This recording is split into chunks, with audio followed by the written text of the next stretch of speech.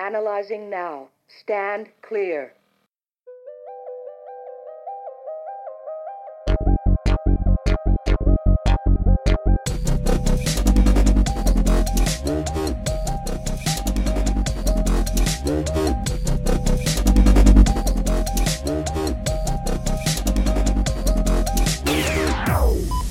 Shock advised.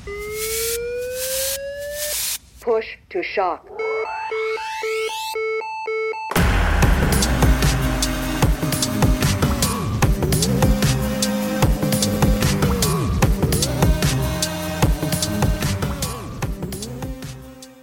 Komiði sæl og velkomin í bráðavarpið.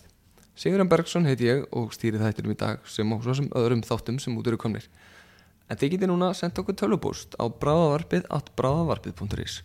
Það getið sendt okkur ábendingar málefni sem við getum fjallað og kannski rétt að minna ykkur á það. Við erum ennþá á Instagram og Facebook og öllum þessum helstu samfélagsmiðlum. En bráðavarpið í góðu samstarfi áfram við Landssamband slökkviliðs og sjúkraflutningamanna. En viðmælandi minn í dag Sigríður Björk Þormar, doktor í sálfræði hjá Heilsuvernd. Sigríður hefur gríðarlega mikla reynslu af því að starfa með viðbragðsaðilum sem og almenningi sem þjáðst hefur eða þjáist af áfallastreituröskun eða Post-Traumatic Stress Disorder, PTSD. Sigríður hefur meðal annars gert rannsóknir á viðbragðsaðilum sem kom að björgun og hjálpastörfum í Indlandi og Tælandi árið 2004 eftir flóðbylgju og jarðskjálfta, sem á rannsóknum á heilbrigðisstarfsfólki sem sinnti ebólusmituðum í Vestur Afríku árið 2015.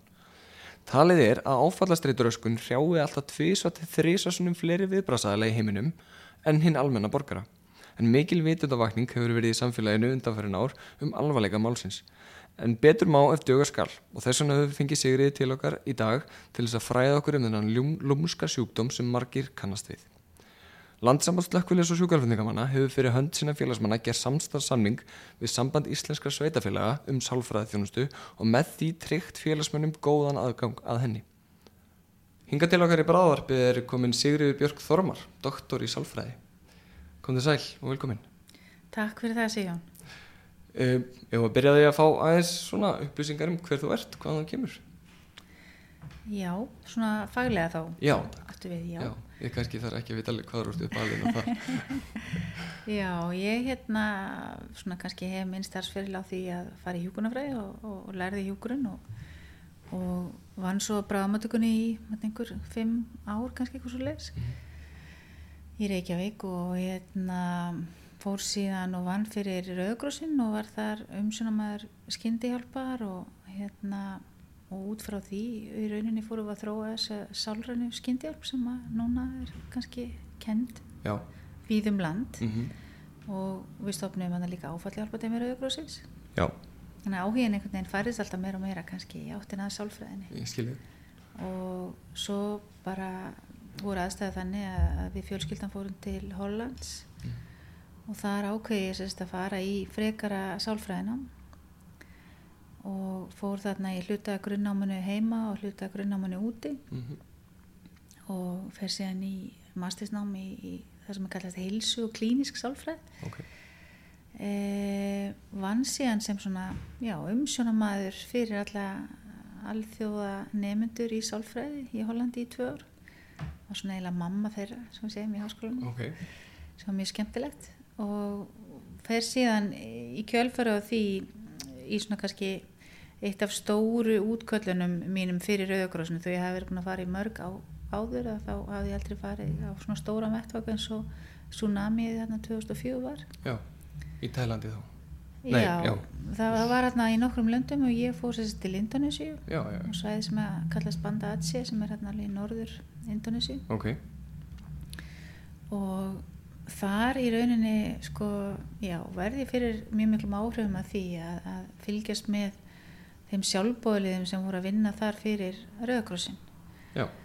Og ég hafði nú í rauninni hafið doktorsnám í Hollandi í fagi sem tengdist hjartaendurhæfingu. Okay. En var bara búin að vera í því einhverja 3 mánuði og eiginlega gat ekki slitið mig frá þessari hugsun eftir ég kom frá Indónesíu að þarna væri svona mikið fólki sem að legði sig fram við að í rauninni bara bjarga því sem bjarga verður eftir svona stórar hamfarir. Og ákvað bara að hafa samband við Alþjóða Rauða krossinn og skoða í rauninni hvað hefði verið rannsakað í tengslum við þetta fólk. Já. hvort að við vissum eitthvað það hvað þau verður. Mörg þeir eru kannski ekki mikið eldri en 16-17 ára og maður sér þau í erfiðum verkefnum eins og það að flytja lík og ég vil láta börn eða bara í öðrum mjög erfiðum verkefnum. Og þá kom það í ljós í rauninni að þetta hafði ekkert verið rannsakað. Já. Það gerði mig þetta mjög spennta og ég svona læt af þessu hjartaendurhæfingar verkefni og byrja þarna og fæ alþjóða Rauða krossinn og fleiri landsfélög Rauða krossins til þess að styrkja mig. Okay. Og Þróunarsamvinnustofnun líka gerði svona sitt í því. Og við rannsökuðum þarna einhverja 600 sjálfboðaliða og skoðum hvaða áhrif það hefði á þá að bjóða sig fram í svona hamfara vinnu alveg yfir 18 mánaða tímabil. Já. Og þessi rannsókn svona í rauninni hefur vakið svona ákveðna athygli í alþjóðasamfélaginu því það var svona fyrsta sem var gerð og fyrsta langtíma rannsóknin líka. Og hún gaf okkur heilmiklar upplýsingar í rauninni hvaða áhrif svona vinna hefur á þennan hóp og hvaða ábyrgð við berum sem bara mannúðarsamtök og hjálparsamtök á þessu fólki. Já. Og það kom í ljós að áfallastreitan hjá þeim var mun hærri eða bara hefur getum sagt miklu hærri heldur en hjá svona samanburðarhópi sem hafði ekki þessa reynslu. Já. Og þó svo kannski að kvíði og þunglyndi var ekkert endilega mikið hærra þá var svo augljóslega áfallastreitan sem að tengist í rauninni aðstæðum og atburðarás beint. Já, já. Miklu hærri. Já, og þetta verður kannski bara síðan til þess að ég klára bara mitt doktorsnám og kem hérna heim og fer að vinna á stofu. Já. Klíniskrinni. Já, þannig að það má með sanni segja að þú ert hókin af reynslu og hefur, hvað maður segja, ýmsa fjörun og sopið í þessum málum. Já, það má alveg segja það. Já. Ég svona starfa við heim og og haldi námskeið og fyrirlestra í fleiri tugum landa þessi mál og fór svo í sérnám í eitthvað sem við kallum hugræna atferlismeðferð. Og hún auðvitað miðar mjög mikið af því að beita hugræna atferlismeðferð á áfallastreitu einkenni. Já. En ég hef líka í Hollandi þjálfað mig í annars konar meðferðformi. Já. Og hér heima líka í eitthvað sem við kallum EMDR. Okay. Sem leiðir okkur að því sem mér langaði svolítið að ræða við hérna í dag, sem áfallastreita. Sjúkraflutningamenn, viðbragðsaðilar almennt og jafnvel bara heilbrigðisstarfsfólk sem að vinna við það að sinna öðru fólki, slösuðu og veiku. Það væntanlega pínulítið útsettara fyrir því að verða fyrir áfallastreitu en maður getur orðað það þannig. Ef við byrjum bara á grunnum, hvað áfallastreita og hver eru einkenni áfallastreitu? Áfallastreita í rauninni bara svona ákveðin tegund af kvíðaröskun. Það fellur undir það sálfræðingar nota gjarnan greiningakerfi sem við köllum DSM eða í dag erum við að nota eitthvað sem við kallum DSM-5 eða 5. útgáfu og þetta greiningakerfi breytist svolítið svona gegnum árin eftir hvernig rannsóknir breytast. Okay. Og áfallastreituröskun var hér áður fyrir ekki undir kvíðaröskun en er í dag þar. Okay. Og hún er í rauninni bara viðbrögð við alvarlegum atburði þar sem að fólk upplifir helst til að líf þeirra sé í hættu eða annara sem þeim þykir vænt um. Og þegar maður segir að líf mann sé í hættu þá getur það í rauninni svolítið átt við ýmislegt meira heldur en lífshættu. Til dæmis ef þú missir afkomuðina að þá getur fólk upplifað það sem við kallum svona afkomuótta. Já. Og þar að leiðandi upplifir það í rauninni kannski ákveðin hátt lífshættu. Þannig að maður sér áfallastreituröskun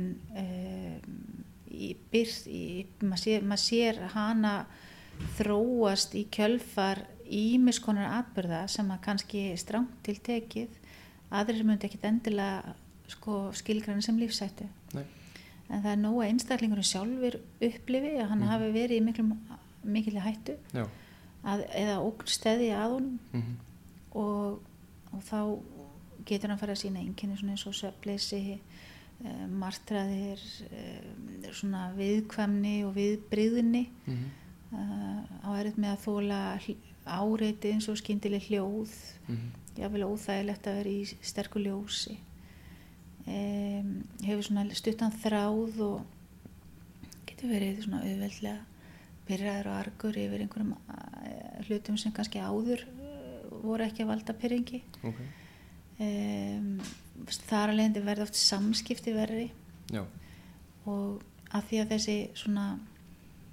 þetta þol fyrir áreitum minnkar, þá gjarnan leitar fólk einhverja leiða til þess að kannski draga úr þeim eins og það að fara að nota lyf eða áfengi eða einhverja aðra leið til þess að draga úr áreiti. Já. Og þegar fólk fyrir að nota svona óheilbrigðar aðferðir, að þá gjarnan vindur áfallastreitan upp á sig og versnar gjarnan og einkenni eins og svefn. Já. Er eitthvað sem eða svefnleysi sem maður segir, það er hægt að segja þessi raunin svona línulegt samhengi á milli þess hver gæði svefnsins eru og hvernig þér líður andlega. Já.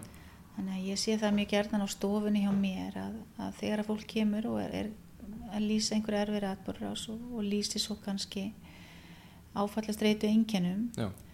Að þegar maður fer að spyrja út í svefn og maður kemst að því að svefnin er mjög truflaður, fólk er kannski að fara að sofa mjög seint af því það upplifir það geti ekki sofnað, kannski fara að drekka til þess að reyna að sofna, það er samt sem að vera að vakna snemma allir að vera í vinnu, þannig að gæði svefns er orðin mjög slæm. Þá byrja maður ekki á því bara að leiðrétta svefnin. Já. Því að þegar að svefnin sjálfur er komin í ágætis horf, þá dregur oft mjög mikið úr öðrum einkennum. Þannig að mér finnst oft að maður get ekki almennilega átt að segja á því kannski hversu sterk áfallastreitu einkennin eru raunverulega fyrir að maður er búin að koma svolítið skikja á svefnmynstrið. Já, og svona þetta grunnelement sem að svefn er fyrir okkur öll. Já. Það þarf væntanlega að vera í lagi til þess að þetta virki allt saman hjá okkur. Já, og það er líka kannski það er kannski svolítið áhugavert að sjá að þegar fólk gerir þetta þá gjarnan upplifir það fljótt að líðanin skáni. Já. Þá upplifir það líka kannski svolítið svona stjórn á því að vera með þessa líðan. Já. Það upplifir að það getur raunverulega gert eitthvað í því til að draga úr henni. Þetta sé ekki bara líðan sem vestni heldur sé raunverulega að snúa þessu ferli á einhvern nátt við. Já. Og það er, þú veist, við erum að horfa á sömu einkenni, nú talar svona þessar mismunandi ástæður þessarar, mismunandi ástæður áfallastreitu. Við erum að sjá alveg sömu einkenni hvort sem það er eins og þú talar þessi fjárhagslegu erfiðleika sem getur verið eða hreinlega bara eitthvað sem við upplifum. Það er alltaf sömu einkenni. Já, sko, áfallastreitu auðvitað, það er stigsmunur á henni. Já, þetta er kannski ekki svart og hvítt alveg í þessu. Nei, það er svona eins og maður segir bara með þunglindi, það er stigsmunur á því, hvort maður er með svona einhver væg þunglindiseinkenni eða maður er greindur klínist þunglindur. Áfallastreitan er það sama, en það er oft erfitt að spá fyrir það hver í rauninni fær áfallastreituröskun. Já. Og það er ekkert endilega sá sem við teljum að sé viðkomastu fyrir. Nei. Það getur verið það, en ekkert endilega og oft er þetta dagsformið sem að við erum í þegar við lendum í erfiðum atburði. Gefum okkur það að við sem að gangi gegnum erfiðan skilnað eða það sé einhver alvarlega veikur sem er okkur nákominn og svo förum við í vinnuna og lendum þar í einhver erfið útkalli. Þá er það oft gjarnan dagsformið sem að svona gerur okkur viðkvæmari fyrir. Já. Og það er rauninni svolítið mikilvægt að koma þeim skilaboðum út af því að sérstaklega áður fyrir þó að það hafi breyst mjög mikið í dag að þá voru menn eða fólk í dag því nú eru komnir kvenmenn líka inn í þessa stétt okkur. Já, sem betur fyrr. Já, sem betur fyrr og það var nú ekki 99 þegar ég sótt sjúkraflutningaskólann. Nei, ég skil ekki. Það mátti ekki. Nei. Þó ég hef gert það bara svona til þess að þú veist. Já. En já, þá sem sagt var maður varfið að menn kannski upplýðu ákveðna skömm yfir því að leita sér aðstoðar með þessi einkenni eins og það endurspeglaði kannski á einhvern hátt þeirra styrk á meðan það gerir það ekki. Í rauninni lýsir það ákveðni þrautsegju að teygja sig eftir aðstoð þegar manni líður ekki vel. Klálega. Og þú segir, það er breytt í dag sem betur fer að við erum, nú segir bara við sjúkraflutninga, slökkviliðsmenn og viðbragðsaðilar almennt, við erum meira að sækja aðstoð, eða ekki? Jú, og mér líka gaman að segja frá því að því nú hef ég unni lengi með slökkviliðinu þegar við vorum að byrja með Salurinn skyndihjálpina 96 að þá var nú svona bara svona eins og að draga tönn og fíl að fá mann til þess að fara í viðtal á sálfræðing eftir erfið útköll og við kannski til þess var ekki mjög jákvætt, skulum við segja og það hefur í rauninni snúist alveg við. Í dag það frekar þannig að ef aðstofan ekki boðin nógu fljótt að þá verða menn kannski fyrir argir og vilja í rauninni að það sé kalla til þetta úrræði og það held ég hafi ofsalega mikið með það að gera við erum miklu betur upplýstar í dag það hvaða áhrif svona atvik geta haft á okkur og rannsóknir auðvitað sýna það og búin að sýna það á milli landa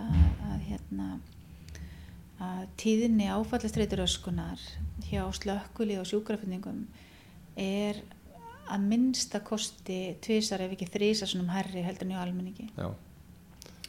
Þannig ef við segjum það að svona ef við myndum taka slembiúrtak bara úr Smáralindinni að þá væri kannski 5-7%. Við vitum það í rauninni ekki alveg að því að það nú þannig að þó ótrúlega sé þá höfum við í rauninni ekki það sem við kallum svona grunnlínu eða baseline stöðu fyrir tíðin áfallastreituröskunar á Íslandi. En það eins og það stór rannsókn í gangi upp í Háskólanum í Reykjavík sem að mun gefa okkur þetta. Þannig að það ágætt að hafa það í framtíðin til viðmiðunar. En ef við miðum bara við erlenda tölur þá það í Bandaríkjunum svona 67% þá tekur slembiúrtak. En slökkvilis og sjúkraflutningar að sýna tölur svona í kringum 12-15% bara á eðlilegum degi. En ef að mögulega hefur verið einhvers konar hamfarir eða einhvers konar stærri atburðir þar sem að menn hafa kannski verið að vinna svo dögum skiptir og orðnir mjög þreyttir og svefnlausir og búin að upplifa kannski marga erfiða hluti í marga daga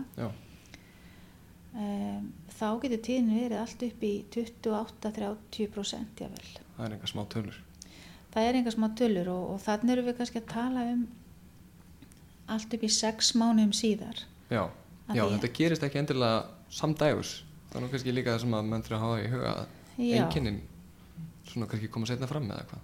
Sko bæði það og það sem ég kannski meira átti við að þannig erum við að mæla tíðnina 6 mánuðum eftir atburðarásina en ef við mælum hana kannski 18 mánuðum síðar þá þessi tala 30% kannski komin niður í 22%.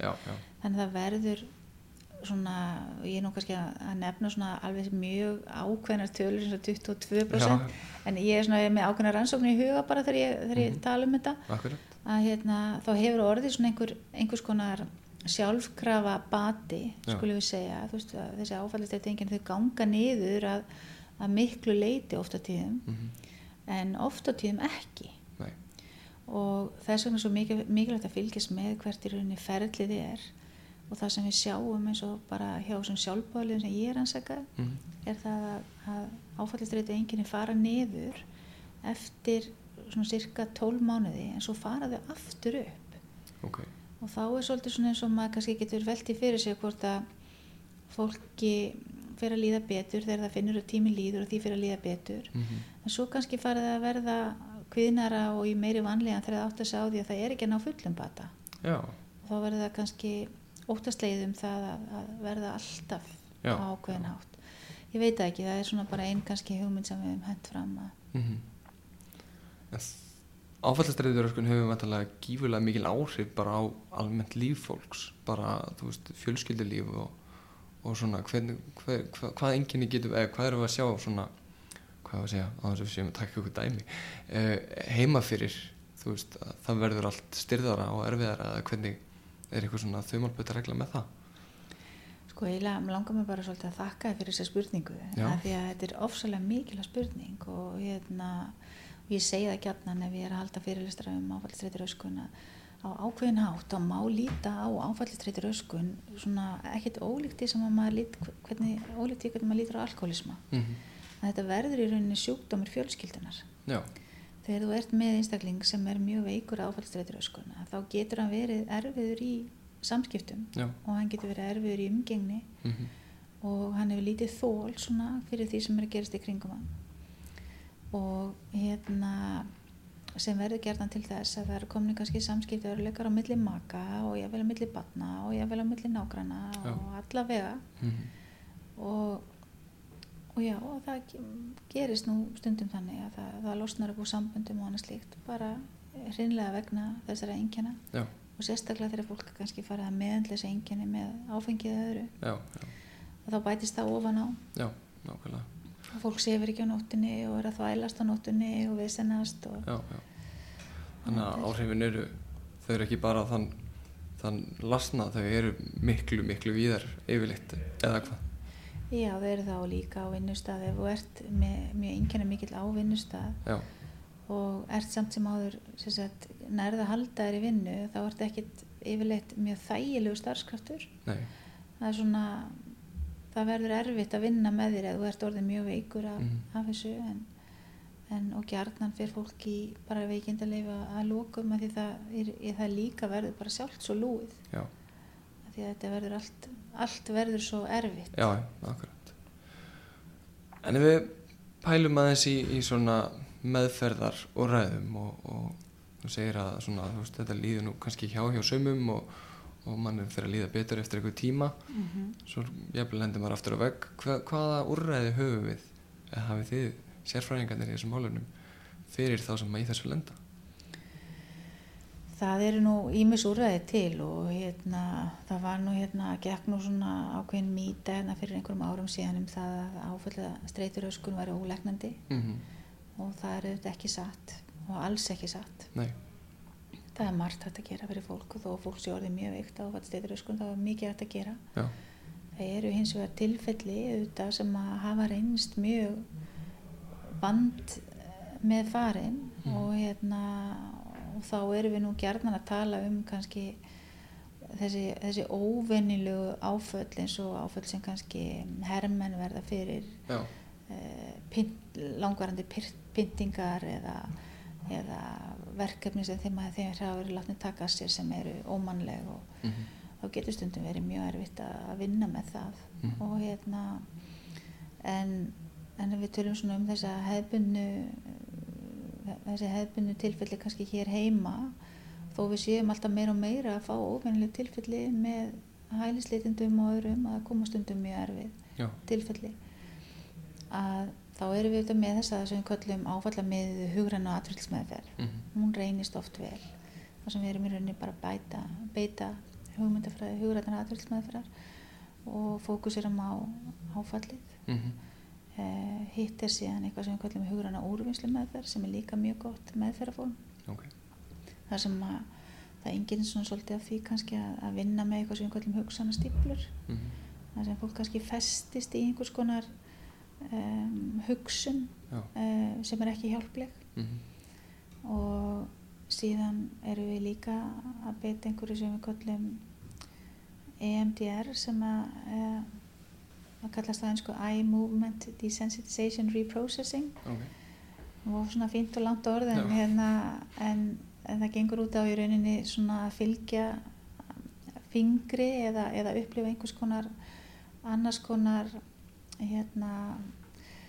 hvernig segir maður þetta á íslensku svona tvöfalda örfun þá hún þarf að vera báð megin þannig að þetta er svona á ensku kallast þetta bilateral stimuli eða svona örfun báð megin og þá sjáum við það fyrir okkur að ef þú ert með fingurnar fyrir framan augun þá ert í rauninni að láta viðkomandi horfa frá hægri til vinstri eða upp og niður til ská og þú getur tappað á hnén líka svona með fingrunum þá situr þú kannski fyrir fram að viðkomandi og snertir sig hvort hnið svona létt eða framan á handabökin eða fólk getur fyllt ljósi frá hægri til vinstri þetta gengur raunin allt út af það að örfa tengslin á milli hægra og vinstra heilahvels og við vitum í rauninni ekki alveg nákvæmlega hvað það er sem að verður til þess að fólk nær bata en þetta er svona eitt af þessum meðferðarformum sem að hefur svona ótrúlegan árangur, Já. skulum við segja. Svona ef ég reyna að útskýra þetta allt kannski bara einfalt, þá gengur þetta svona í megin dráttum út af þetta. Okay. Og það virðist vera, svona eins og Amerikaninn gjarnan talar að minningin sé frosin í þeim tíma sem áfallið varð. Já. Gefum okkur það, þú er orðið fyrir einhverju alvarlegu áfalli þegar þú varst 21 árs slökkviliðsmaður og þú ert með mikil áfallsstreitu, enginn eftir það. Og þá er svona svolítið eins og kannski heilinn segi, þú ræður ekki alveg við þetta núna. Þannig að við ætlum bara að frista þetta. Já. Og ætlum að bara geyma þetta hérna, þangað til að þú getur svona farið að svona höggva utan að þessu og vinna betur með þetta. Já. Við getum séð fyrir okkur að þetta sé svolítið svoleiðis. Okay. Kannski ekkert ólíkt því sem gerist í líkamannum þegar við kannski stingum okkur á óhreinum hlut. Að líkaminn leyfir ekki bakteríum og drullu að fara bara inn í æðakerfið.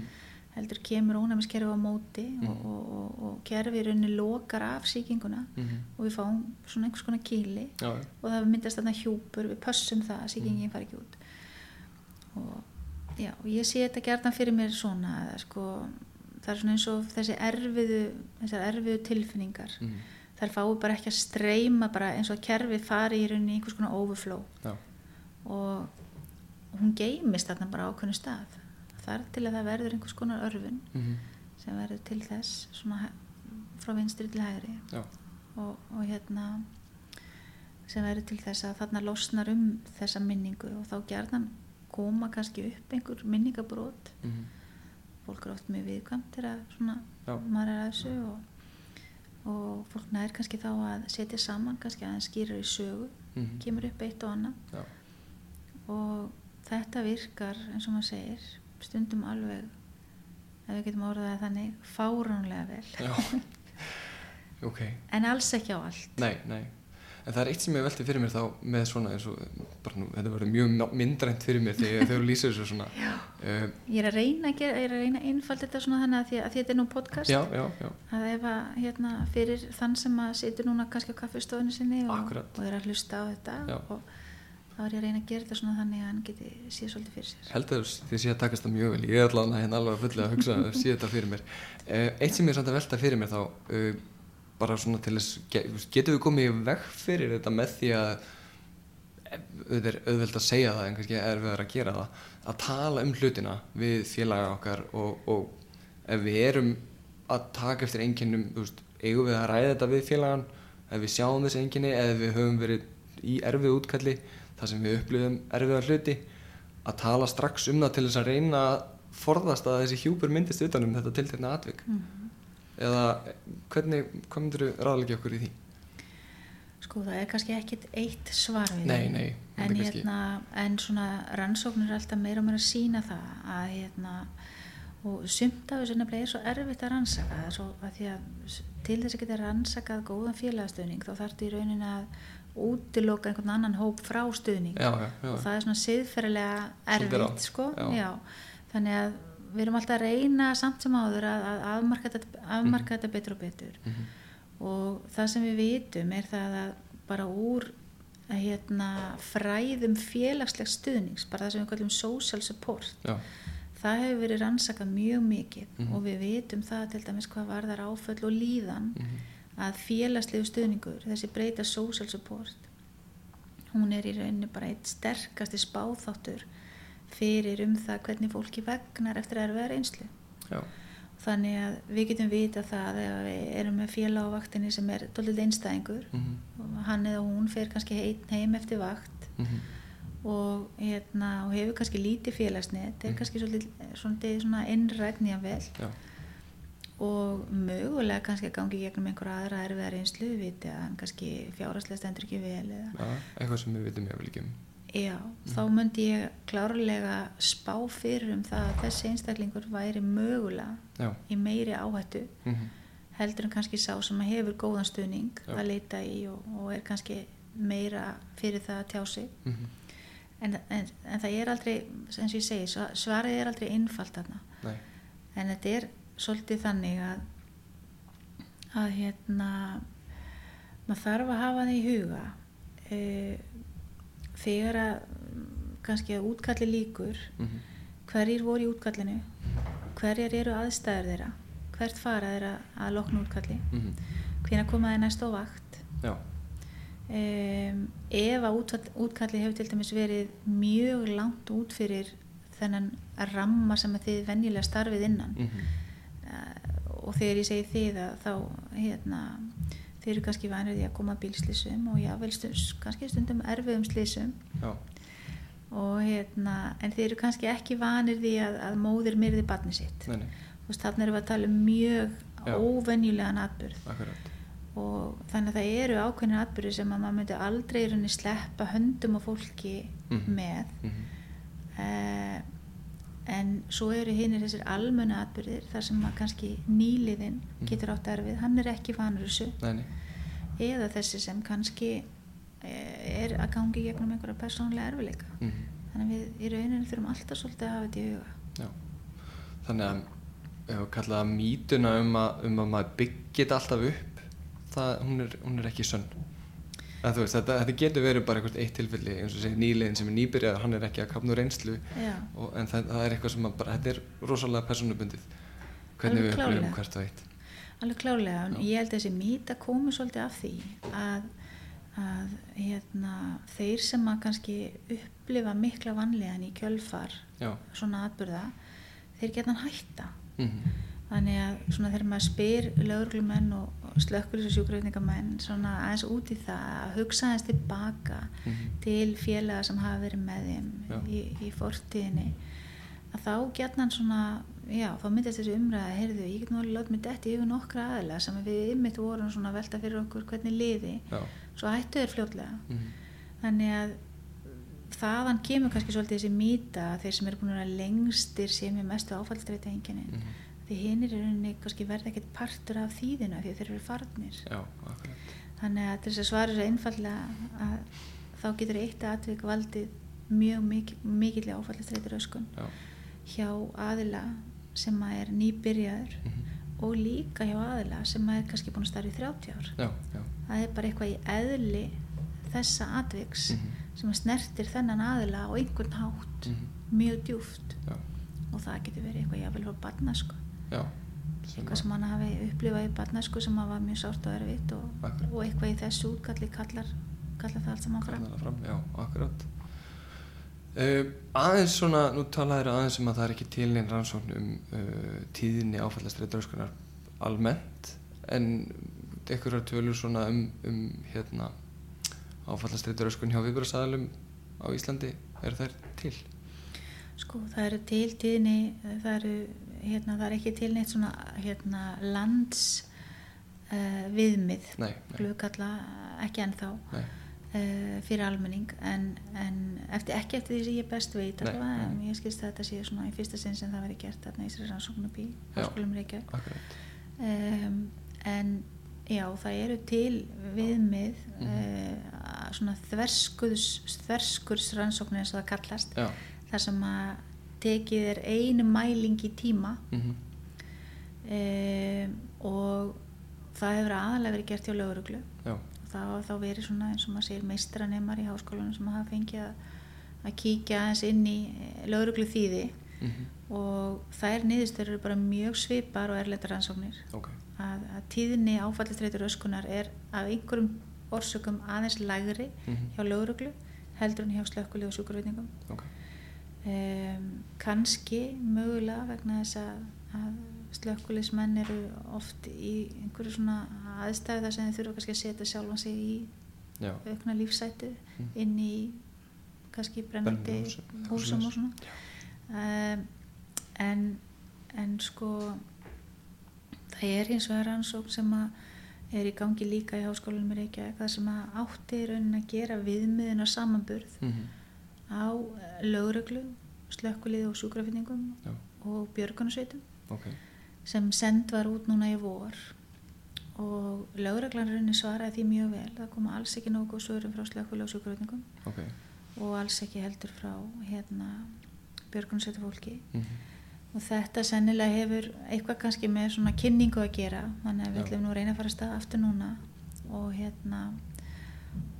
reyna að fá fólk til þess að svara þessu af því að þetta í rauninni með tilliti til inngripa mjög mikilvæg rannsókn. Já. Af því þarna getum við svolítið séð ekki bara hver tíðnin heldur hverjir eru helst útsettir og með ýmsar upplýsingar sem því fylgja er hægt að hanna betri inngrip, betri meðferðar inngrip og betri forvarnir heldur en kannski við getum í dag. Já. Þá er þessi komið að mikilvægast spurningu þáttarins. Já. Og það hvernig berum við okkur að til að fá aðstoð? Hvert best að leita? Já, sálfræðingarnir heitir stofan. Já. Og hún bara, ef þú skoðar netið þá það bara sálfræðingarnir.is okay. með greini sálfræðingarnir.is og við erum partur í dag af heilsuvernd sem svona fyrirtæki sem hefur sérhæft sig í því að sinna heilbrigðisþjónustu inn í fyrirtæki. Þannig að við höfum ekki bara þarna hjá okkur sálfræðingan okkar 8 heldur höfum líka mjög sterkt tengsl við aðra lækna ef svo reynist að það þurfi einhvers konar stuðningsmeðferð.